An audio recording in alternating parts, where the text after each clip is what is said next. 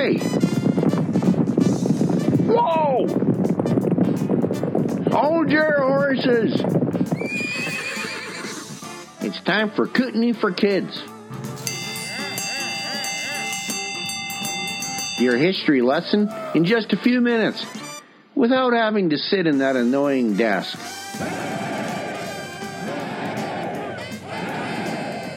Brought to you by Kootenai Brown Pioneer Village in Pincher Creek, Alberta. By your education coordinator, Ranger Gord. Well, hello everybody, and welcome back to Kootenai for Kids. Well, the other day we were talking about Kootenai Brown and oil. And you know, one of the problems that we have in history is we always talk about, what the men did. They were out on horseback and they were out shooting up and things and everything else and discovering things. But we don't talk enough about the lady. Kootenai Brown had a story about him being a noted pistol shot. Now, out of the Johnny Chinook book by, I forgot to look at the name of the writer, because we want to be fair here, Johnny Chinook, Tall Tales and True from the Canadian West by Robert E. Gard. So, again, we're reading out of Mr. Gard's book, and we're going to finish up the tale. Kootenai Brown was a noted pistol shot, and there was a man who we got this story from, and his name was Dan Riley, and he became a Canadian senator. And Senator Dan Riley told Mr. Gard, the author, one time that he and his partner, Lafayette French, wanted to see Kootenai Brown's horses. So they all walked down the path toward the lake to Kootenai's corral. As they walked along, 2 prairie chickens jumped into the trail and ran along ahead. Well, Kootenai pulled his 6-shooter and he shot the birds while they were running. Bang! First one. Bang! Then the other. And he shot their heads off. And he was never seen without his Colt 45 at his side. Now, that's all very well and good, but what Mr. Gard doesn't tell us here is, oh my gosh, what did they do with those 2 prairie chickens? Well, back in those days, of course, they don't waste food. They didn't just leave it on the ground. They would take those 2 prairie chickens home, and of course, they would clean them and eat them. But I'll tell you something, I'm pretty sure it wasn't Kootenai Brown who was probably doing the plucking of the feathers and dressing it out and putting in some nice dressing and baking it in the oven. It was probably Nietzsche Moose. Now, who is Nietzsche Moose? And we're going to talk a little bit about her because Mr. Gard has some stories about her. Now, the interesting thing is we go back and Kootenai Brown, he did shoot the heads off the chickens. And that made things a little bit easier for Nietzsche Moose because she didn't have to try to find out where that bullet was in the meat and didn't have to clean it out. So part of her job was done, but she still had a lot of work to do before they could eat those prairie chickens. I'll bet they tasted good. Now, Senator Riley mentioned when he got to the cabin that the Kootenai Brown house was spotlessly clean. And that is, of course, because it was being kept up by Nietzsche Moose. Now, Nietzsche Moose had about 4 names in her life. She, of course, was born a Cree lady of the Cree First Nation. And her name in her own language was Chinipetaquokasun. Hey, I got it right the first time. She was also known by her neighbors as Isabella, because I guess the people didn't want to say Chinipetaquokasun. And Kootenai called her Nietzsche Moose. We'll talk about that in a minute. And yes, she was a fine housekeeper. And the story of this fine lady is so closely tied up with Kootenai Brown that it's impossible to tell one story without mentioning the other person. And it's impossible to tell the stories of one without mentioning the other. Now, nobody knows exactly where Nietzsche Moose came from. Now, she was of the Cree First Nation, and the Cree First Nation weren't around southern Alberta. They were mostly in northern Alberta and in central Saskatchewan, but they sometimes hunted in different places. Now, nobody knows exactly how Kootenai Brown and Chini-Pe-Takwakasun met. But here's a story that Mr. Guard tells, and I think it's a little bit of an exaggeration. Early one spring morning, Chini-Pe-Takwakasun left her prairie home in Saskatchewan to accompany her people of the Cree First Nation into the Rocky Mountains, where they were going to visit relatives at Babb, Montana. And there they met a man named Kootenai Brown, a trader. And they went north to trade at his place at Waterton Lakes. And Kootenai was so fascinated by her that he offered to trade 5 horses for her on the spot, and apparently the offer was accepted. I don't know about that story. One folktale also relates that later in the day, Kootenai Brown staged a pony race, and he won back the horses. So he got the horses, and he got the hand of Chini-Pe-Takwakasun. Again, like I say, some of these are tall tales, and I don't think we really know the full story of how they met. But ever after that, Kootenai called her Nichimus. And her life with Kootenai Brown was filled with romance and adventure. And it was said she was the envy of all the other First Nations girls, because Kootenai would buy her bright silks and gave her many gifts of beads and rings and always treated her with respect. Now that name he gave, Nichimus, meant my good woman, and he was the only one that was allowed to call her this name, and he saw to it that the others called her only Mrs. Brown or Isabella. Now Nichimus never attempted to speak English because she thought somebody would make fun of her, but she could understand almost anything anyone said to her. Now one time, Kootenai and Mrs. Brown had a bit of a fight. She piled all of the household goods into the wagon, hitched up the ponies, and she went back to see her relatives in Montana. Well, Kootenai followed very soon, and after that he promised that nothing like that would ever happen again, and she agreed to go home. Now, she had a deep love for Kootenai Brown, and when he was dying, he told her that if he could, he would return to her in the form of an eagle. Now, those of you who have seen Kootenai Brown's cabin, you know that there's a big golden eagle in there. Is this Kootenai Brown? Well, who knows? Well, after he did pass away, Nichimus waited eagerly for him to come back. He died in 1916. Sometime afterward, the first airplane to ever come into the mountains landed at Waterton. And as Nichimus saw that great bird skimming over the trees, she thought Kootenai had come back to her. And she rushed over to a neighbor's place calling, "Kootenai! Kootenai! He come! He come!" And then she ran towards the machine. And when she got up to the airplane, she pet the airplane all over, and she was murmuring while she was crying, "Kootenai! Kootenai!" And, they say that Nichimus stayed by that airplane all night long. Now today you can visit Kootenai Brown's grave at Waterton Lakes, and Nichimus is there, as is Kootenai's first wife, the Métis lady named Olivia Lyonnaise. And it's a fitting place for the sleep of a legendary figure, for Chief Mountain rises up to the east, and it's itself rich in legends. And it's here that the spirit of the great West Wind had his home, and in a fierce encounter with the hero of the East, he hurled the great rocks which form a direct line for about 40 miles eastward. So that's a nice tall tale, and that wraps up our story of Kootenai and Isabella, but we're not done yet. If you've been to the cabin, you've probably been into Nichimus's kitchen.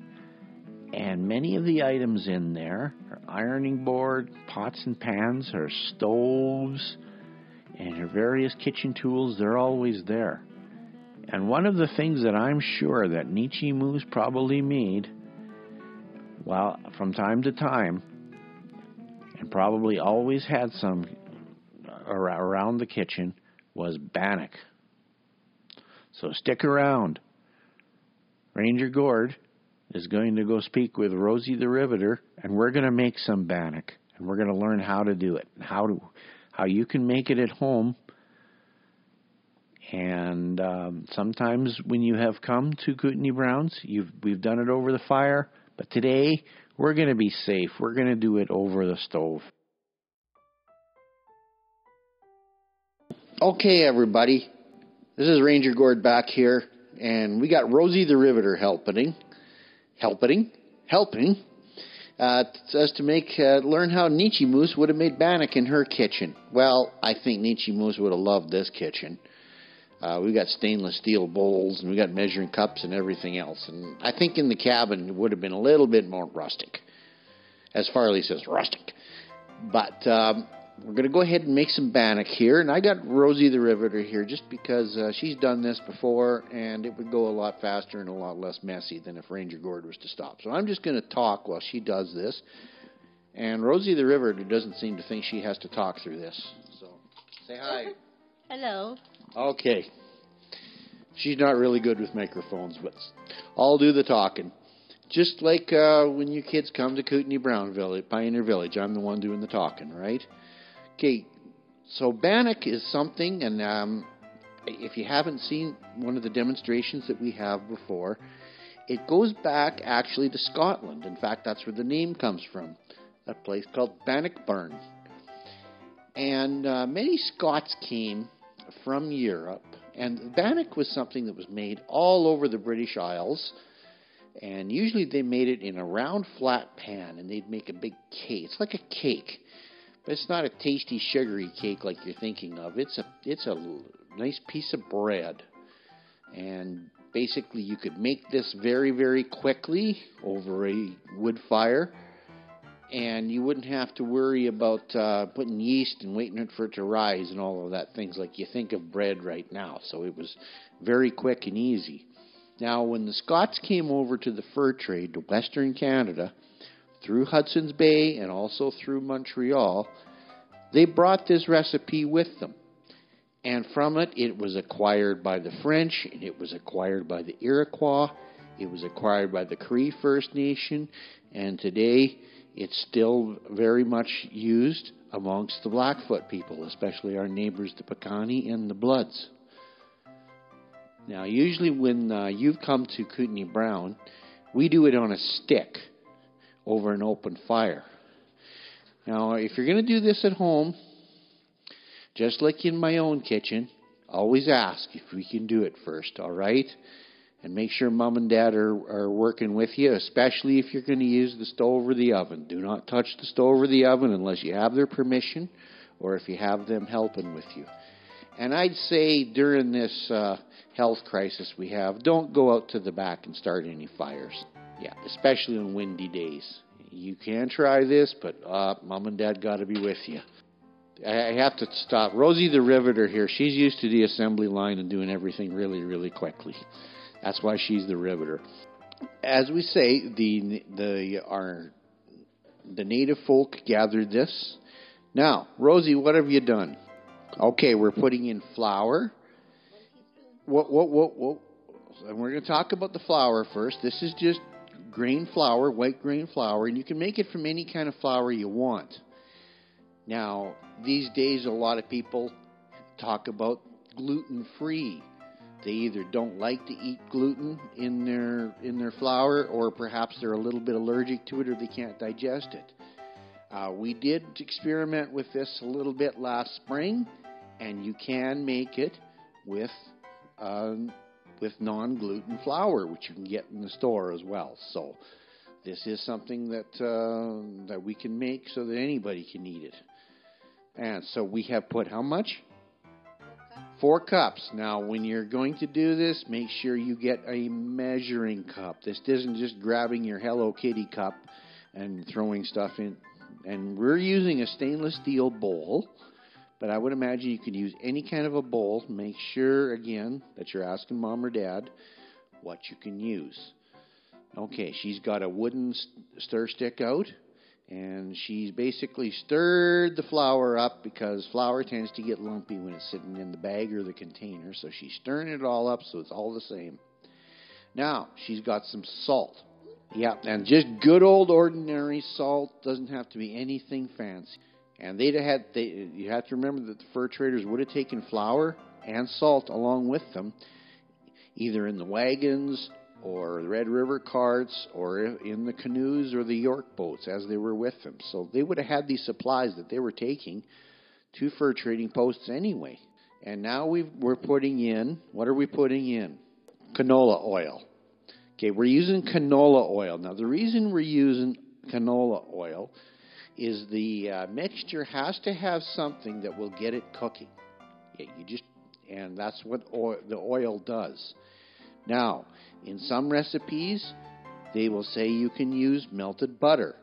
And the reason we're using canola is if you've been to Kootenai Brown and done this with us, all of our bannock is made with canola because there are some people that can't have a milk product. And butter comes from milk.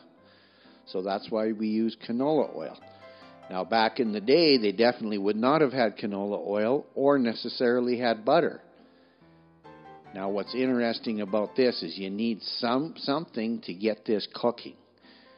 When you have it over the open fire and you see it start to get gray, well, that's the oil or the butter doing its job. It's doing the cooking inside it. Now, so what would they have used, Ranger Gord? Well, they would have used fat. And the fat would have come from any animal that they might have killed for its fur. Perhaps a buffalo, perhaps a bear, perhaps even something they scraped off of a beaver hide. Doesn't that just sound yummy, folks? So, yes, this isn't the authentic bear grease bannock, but I think we can all get along with that. And now we have something called baking powder. I can't tell you too much about baking powder, and we'll just let it go in. How much are we putting in with the baking powder? 4 teaspoons of baking powder. And I seem to have read last night that you can actually use baking soda too, which is good because I always get baking powder and baking soda mixed up.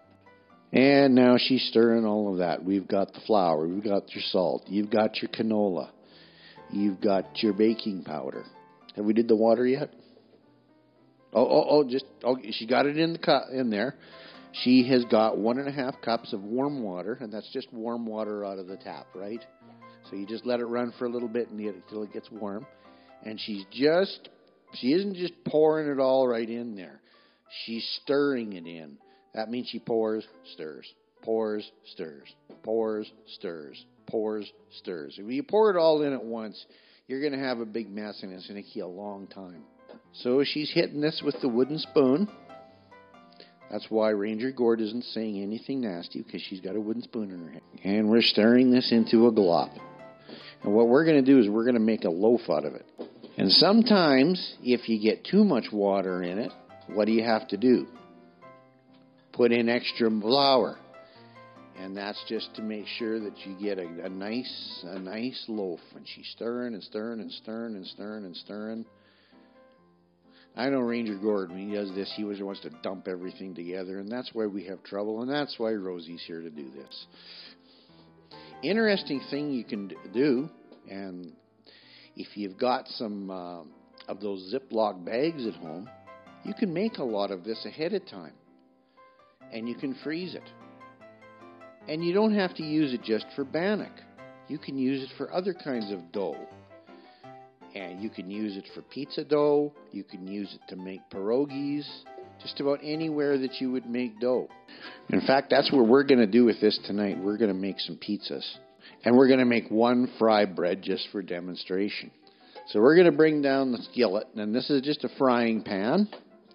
Whatever kind of frying pan you had. Now, back in the day, they would have always had one of those great big cast iron frying pans with them, because sometimes they were taking them for trade. No, we're not always big ones, I shouldn't say, But there was those heavy iron ones. You can still buy them. They're getting more and more expensive, but the neat thing about it, if you ever have one, you'll have it for the rest of your life. They never break. And she's got her hands in there, and you kids are going to love this. Of course, she has washed her hands. Make sure you're always washing your hands these days, especially these days. But she's washed her hands to make sure that the dough doesn't stick to her fingers too badly.